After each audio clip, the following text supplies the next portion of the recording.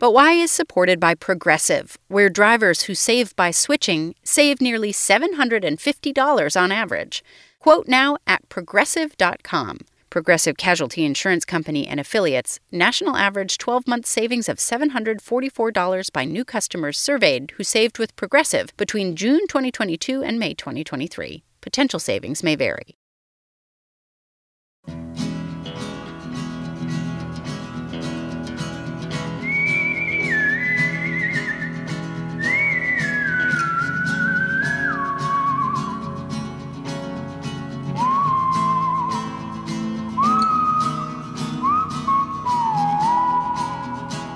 This is But Why, a podcast for curious kids from Vermont Public Radio. I'm the host of the show, Jane Lindholm. Imagine you're running across a field, trying to get to the river where you know you can catch some fish. All of a sudden, you notice something moving out of the corner of your eye, and you look over, and it's a woolly mammoth. Oh, and I should probably mention, you've also traveled 12,000 or so years back into the past to see this woolly mammoth.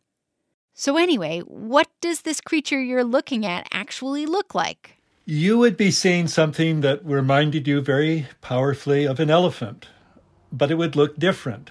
For one thing, it would have lots of hair and very long hair, which modern elephants, these surviving elephants, don't have. That's Ross McPhee. He's the senior curator of mammals at the American Museum of Natural History in New York City. A curator oversees collections in a museum. In Ross's case, it's bones and teeth of mammals that are no longer alive. Ross has also written a book called End of the Megafauna, The Fate of the World's Hugest, Fiercest, and Strangest Animals. That book includes a lot of information about these hairy beasts we're talking about today. Here's Ross with more about what you would have seen if you had encountered a woolly mammoth.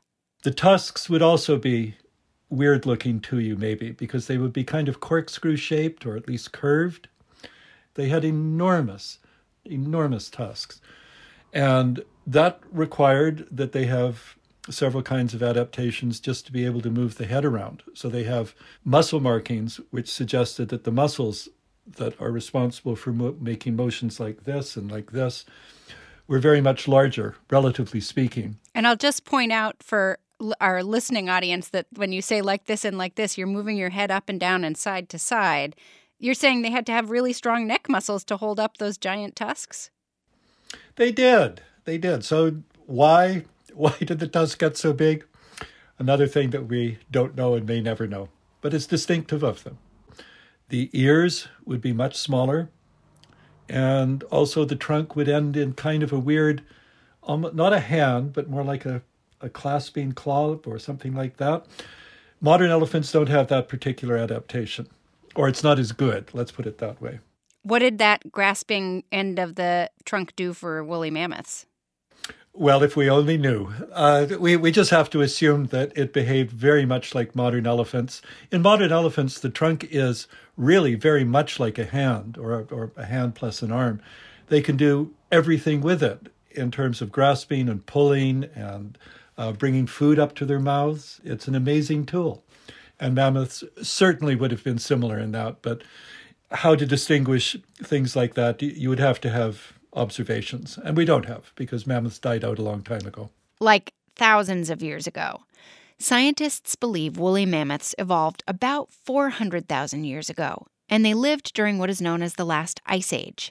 They lived all over, primarily in the northern parts of Asia, Europe, and North America. Their numbers started declining a lot, probably around 14,000 or 12,000 years ago. And within a few thousand years, woolly mammoths were totally gone, extinct. But they did overlap with early humans, so when I invited you to picture yourself running into one as you went about your day 12,000 years or so ago, that wouldn't have been totally impossible. We're going to learn more about woolly mammoths in today's episode and answer some of the questions you have sent us about these elephant-like mammals. But we were inspired to do this episode right now because of some news about a woolly mammoth that was found right here in Vermont, where we make this show.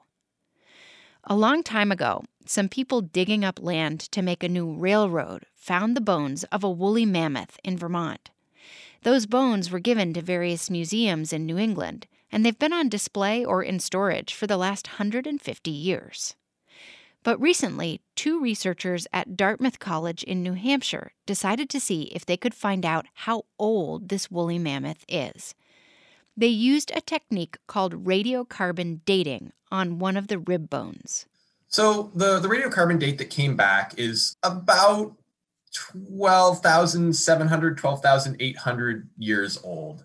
And that is just about the same time, or maybe just a little bit older than some of the earliest radiocarbon dates we have on archaeological sites, the oldest archaeological sites in the region. That was Nathaniel Kitchell, one of the researchers studying this mammoth bone. And he is saying that the age of this rib bone is right in line with the age of some of the evidence of early human settlements here in northern New England. Paleontologists, people who study the bones of ancient animals, have known that mammoths and humans lived together in other parts of the United States and Europe and Asia. But they didn't know if humans and mammoths overlapped here. Figuring out the date of these bones shows them that yes, humans and mammoths probably did overlap in New England. But that doesn't come as a surprise to John Moody, an ethno-historian for the Winter Center for Indigenous Traditions here in Vermont. John says native New Englanders, known as the Abenaki, have a word for the woolly mammoth. The word is Athabascadon, and it means essentially lip rolled up. Lip rolled up? Is that what you said? Lip rolled up. John Moody says that while it's important to use new kinds of technology that can tell us about, say, the age of a bone, it's also really important to pay attention to oral tradition, the stories handed down from the earliest people in this area, and to preserve the language, Abenaki. Using the stories and culture of the people who have been here for thousands of years can deepen our understanding of what the scientific data tells us. You know, it adds material to our understanding. It enlivens it, it illuminates it, makes it more three-dimensional. But New Englanders aren't the only people interested in woolly mammoths and what the world was like when they were alive. Many of you are, too. So let's get to your questions, with help from the Museum of Natural History's Ross McPhee. Hi, my name is Karen, and I live in Wilmington, Delaware, and I'm 4 years old. Tomorrow I'm turning 5, and my question is, what is the Ice Age? Karen wants to know, what was the Ice Age? That might help us place woolly mammoths. Hi, Karen. The most recent Ice Age lasted from about 120,000 years ago to something like 15,000 years ago. Slow to begin, slow to end. And it really means what it says, that ice on land became a huge thing. You know, in wintertime right now, at least in this part of the world, we get snow, but as we now are from winter into spring, the amount of snow declines, and eventually it's gone. The idea is that depending on orbital characteristics of the Earth, and by that I mean the actual position and its tilt and other features of the globe of Earth relative to the sun, there are times when it gets warmer, and it's times when it gets colder. And one of the ways in which it gets colder, so it's thought, this is the theory, is that the winters never ended, or the snow it never ended, meaning that you'd have snowfalls in the winter, and it never really got warm enough to get rid of it completely, so you'd have snow in some places, right? The next year, that would be built on and built on and built on. And the thing about snow, as we all know who live in snowy regions, is that it kind of makes its own local weather. If you have enough snow, then it's very cold. And that tends to preserve the snowpack for a very long period of time. So now you have to think in terms of hundreds of years. If that process continues over a very long period of time, then what you're going to get is not just snow, but the snow is going to be compacted because it's water. It weighs something. And as it compacts, it turns to ice. And that gives us the ice of the Ice Age. So it's like when you go sledding. if the sledding hill has a lot of fluffy snow, but you sled down it enough times and then walk up it enough times, that snow gets harder and harder and harder and packed down, and it gets more and more slippery. Over time, eventually, that would kind of turn into ice. Is that sort of like what we're talking about? That's exactly what we're talking about. So that's the ice of the Ice Age. The last thing to just visualize, if you can, or look at a map, all of North America, north of about, the Canadian border, all of that was ice. Little pockets here, little pockets there of land for one reason or another, without ice, but of course very cold. That was the same in Western Europe. There was a big ice sheet there, as we call it, and smaller ice sheets as you go off into Russia and Siberia. Giant ice sheets covering much of what is now dry land was one feature of the Ice Age. But another important thing you should understand is that because so much of the water on Earth was in these ice sheets, the level of the ocean was much lower, about 300 feet lower. There was less water in the ocean, so lots of land was exposed that is now covered by seawater. Animals and humans could actually walk across a land bridge between Alaska and Russia. You can't do it now because it's covered by the ocean, but animals and people could do it then. Let's talk about some of those animals. Here's a question from Quentin. I'm 4 years old. I live in Quito, Ecuador. Were there giraffes in the Ice Age? Were there giraffes in the Ice Age? There were giraffes, but they had a distribution very similar today, meaning that they were in Africa. From various times, the giraffe group did manage to cross into Eurasia, because the continents were connected at this time. But they've all disappeared. So you only see living giraffes in Africa and just in parts of Africa. It's not like they're everywhere at all. Here's Finley from Scotland. I'm Finley and I come from Scotland and I'm 5. Were there any birds in the woolly mammoth time? Finley's question is, were there any birds in the woolly mammoth time? Yes. Back in the Ice Ages, let's talk about a couple of the ones that lived in North America and disappeared at roughly the same time as woolly mammoths. So let's consider condors. Condors are very large birds. One species still lives in California. They're distantly related to things like hawks and vultures and so on. And during the last Ice Age, there was an enormous species of condor that lived not only in California, but had a range that went as far east as where we are now, where I'm speaking from. And like condors, they probably largely lived on dead animals. These are scavengers. And the idea was that when you had a lot of very big animals, as we did 10,000 years ago, then you had a lot of available food. And the idea is that scavenging was a good way to earn a living at the time. But then all of these big guys disappeared, almost all of them. And the idea is that had an effect on other species, like these birds I just described, who had a very specific kind of feeding adaptation. So if they didn't have enough to eat, did they disappear for that reason? Well, probably many other reasons as well, but it couldn't have made life any better not to have your preferred diet, right? If I'm picturing one of these condors that are no longer alive, and let's say I'm a kid who has about a 4-foot wingspan, if I push my arms out as far as they'll go, how much bigger would the condor have been with its wingspan? About 3 times that size. Oh my gosh. I can remember many years ago when I was doing an archaeological dig in Nevada, and I didn't know much at that time. I came across a bone of one of these very large condor relatives. This was an enormous organism, just utterly huge. I would not want to have been just sort of lying on the beach with one of those condors hanging around in case he got a bit hungry, right? Me neither. There were also small birds during the last Ice Age. Birds have been around for millions of years, and many bird species survived the extinction that killed those massive condors. There were a lot of species, especially of really big animals, called megafauna, that went extinct during this time period, just as the last Ice Age was ending. We're going to talk in a little while about why scientists think so many large animals didn't survive. But first, want to hear about another animal that used to exist?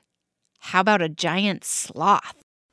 Back in the Pleistocene, back in this ice age, there were sloths that had to live on the ground because they were as big as elephants and the same size as elephants. And this is an amazing thing.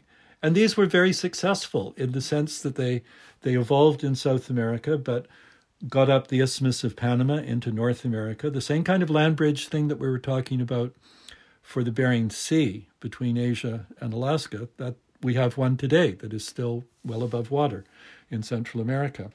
And they used that to get up here into North America.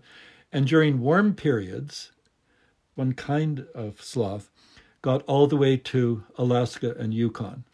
I wish we could put a slide up or something of a ground sloth, because they're the weirdest looking animals you've ever seen. And the idea that they were so successful that they could go all the way to northern North America during warm periods, they were not cold adapted. This is just astounding. Ross says he thinks these sloths were probably not as slow-moving as the sloths we know about today, partly because they probably had to avoid predators like these. Saber-toothed cats are actually in the same family as lions and tigers and domestic cats, if you have cats. But their outstanding feature was these enormous front teeth called canines. Canines are, again, if you have a dog or a cat and you just open the mouth, you see that there are two teeth right at the front that are longer than the others. Well, we call them saber-tooths because it was sort of like that sword, a saber. They were so large that they hung out of the jaw on either side of the lower jaw.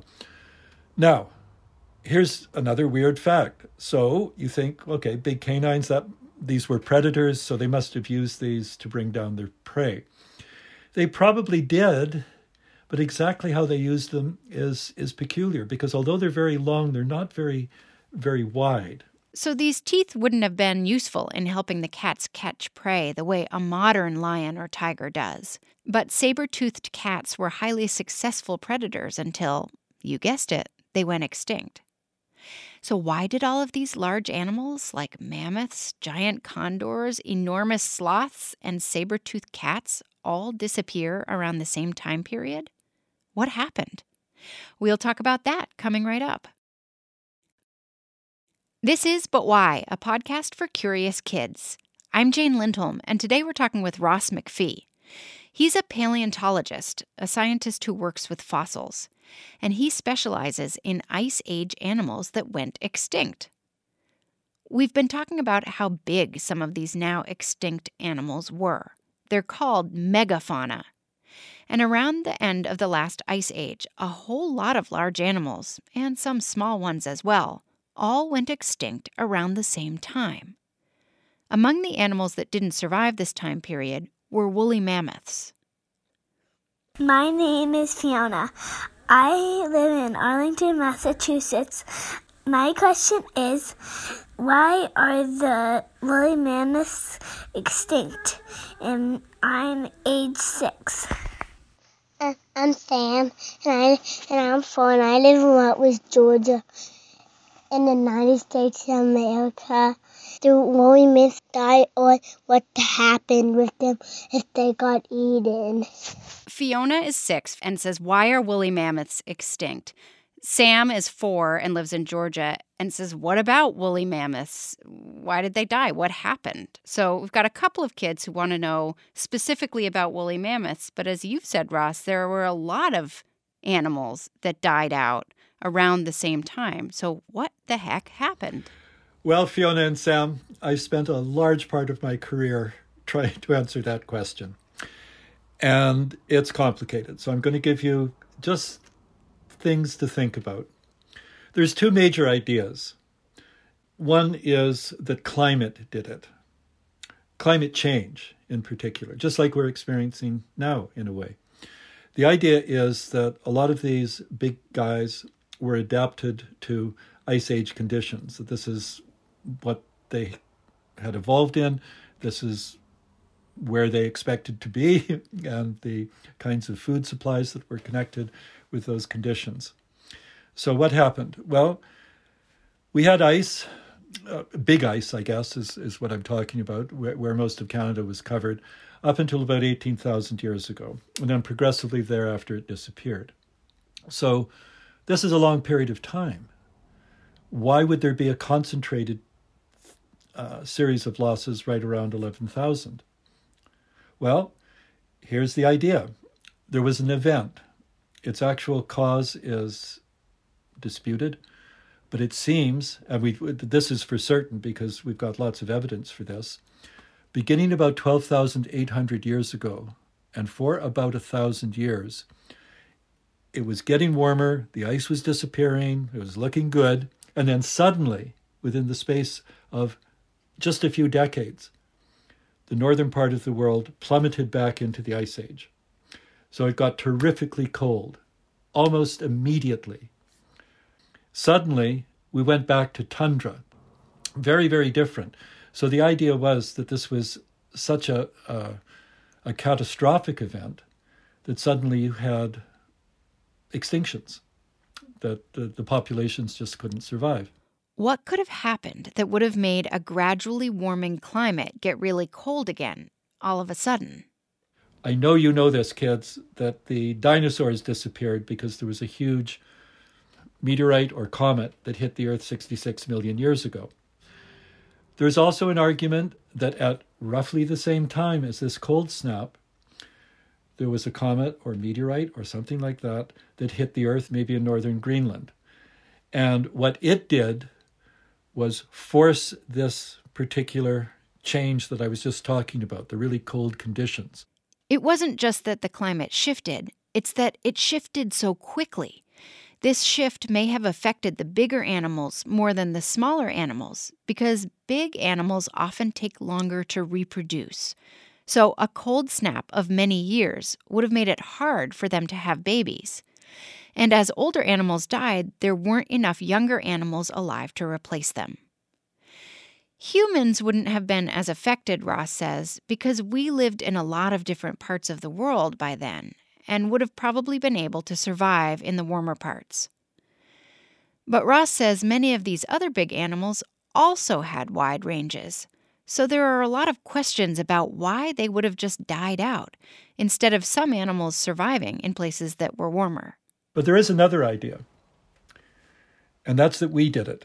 Not us personally, but members of the human race, especially when humans first came over to the New World, again from Asia, probably across the land bridge or maybe by boat, doesn't really matter. When they came here, they came to a place that had never seen humans before. Why is that important? It's important because animals learn, mammals in particular, learn. And when they know they're going to be attacked or predated upon by a particular species, say a saber-toothed cat or something like that, they've learned that these are dangerous. And they pass that on in one way or the other by learning to their offspring. So over time, the prey species learn who the predators are, and they develop all kinds of behavioral and other ways of trying to keep the predation low down. So here's the deal. When humans first got here, let's just say 16,000 years ago, they came to a continent that was full of these large beasts, lots of meat, lots of fur coats, all of this kind of thing. And the argument is that these animals would not have recognized us as dangerous. And you've got to look at it from the animal's point of view. What could be less dangerous than an animal that has no canines about its person, stumbles around on its two hind legs? How weird is that? And, is so naked that it requires furs and so on that they've taken off other animals even to survive in places. So, idea is that early humans in North America and elsewhere, that the same pattern arguably applies elsewhere, would come up to a herd of mammoths. The elephants would look over and say, oh yeah, that's that weird guy that just recently arrived. No worries, let's just keep eating. And they could come in and cause any level of destruction that they wanted. The trouble with this theory, Ross says, is that it's hard to believe there were enough humans to kill more than 50 species of animals in North and South America that all went extinct over a relatively short time frame. Another view, of course, is to combine the two. So humans were here, causing destruction. We had this Younger Dryas event, this cold event as it's called, and through a combination of those really bad times for the animals, it resulted in all of these losses. And people like me have spent a lot of effort to try and decide which of either of these makes sense. There are other ideas as well, but they're even less successful than those two. What do you think happened? Was it humans, or was it climate change? Or was it, as Ross McPhee believes, a combination of factors that led to the demise of so many of these huge and interesting animals? Maybe you'll become a paleontologist or an anthropologist and work to find more information so we can someday know the answer. As we've learned in so many of our But Why Science episodes, there is still a lot to learn about our past, our present, and our future. You could make the next great discovery. That's it for this episode. Thanks so much to Ross McPhee at the American Museum of Natural History in New York City. His book is called End of the Megafauna: The Fate of the World's Hugest, Fiercest, and Strangest Animals. If you have a question about anything, tell us about it. You can get an adult to help you record yourself asking your question. Most smartphones have a free voice memo or recording app that comes with the phone. Get up nice and close to the phone and try not to have a car engine or the dishwasher or anything else noisy around you while you're recording. Tell us your first name, where you live, and how old you are. Then your adult can email the file to questions@butwhykids.org. Even though we aren't able to use all of your questions, Melody and I listen to each of them, and we love hearing what you're curious about. But Why is produced by Melody, that's Melody Bodette, and me, Jane Lindholm, at Vermont Public Radio. Our show is distributed by PRX, and our theme music is by Luke Reynolds. We'll be back in 2 weeks with an all-new episode. Until then, stay curious.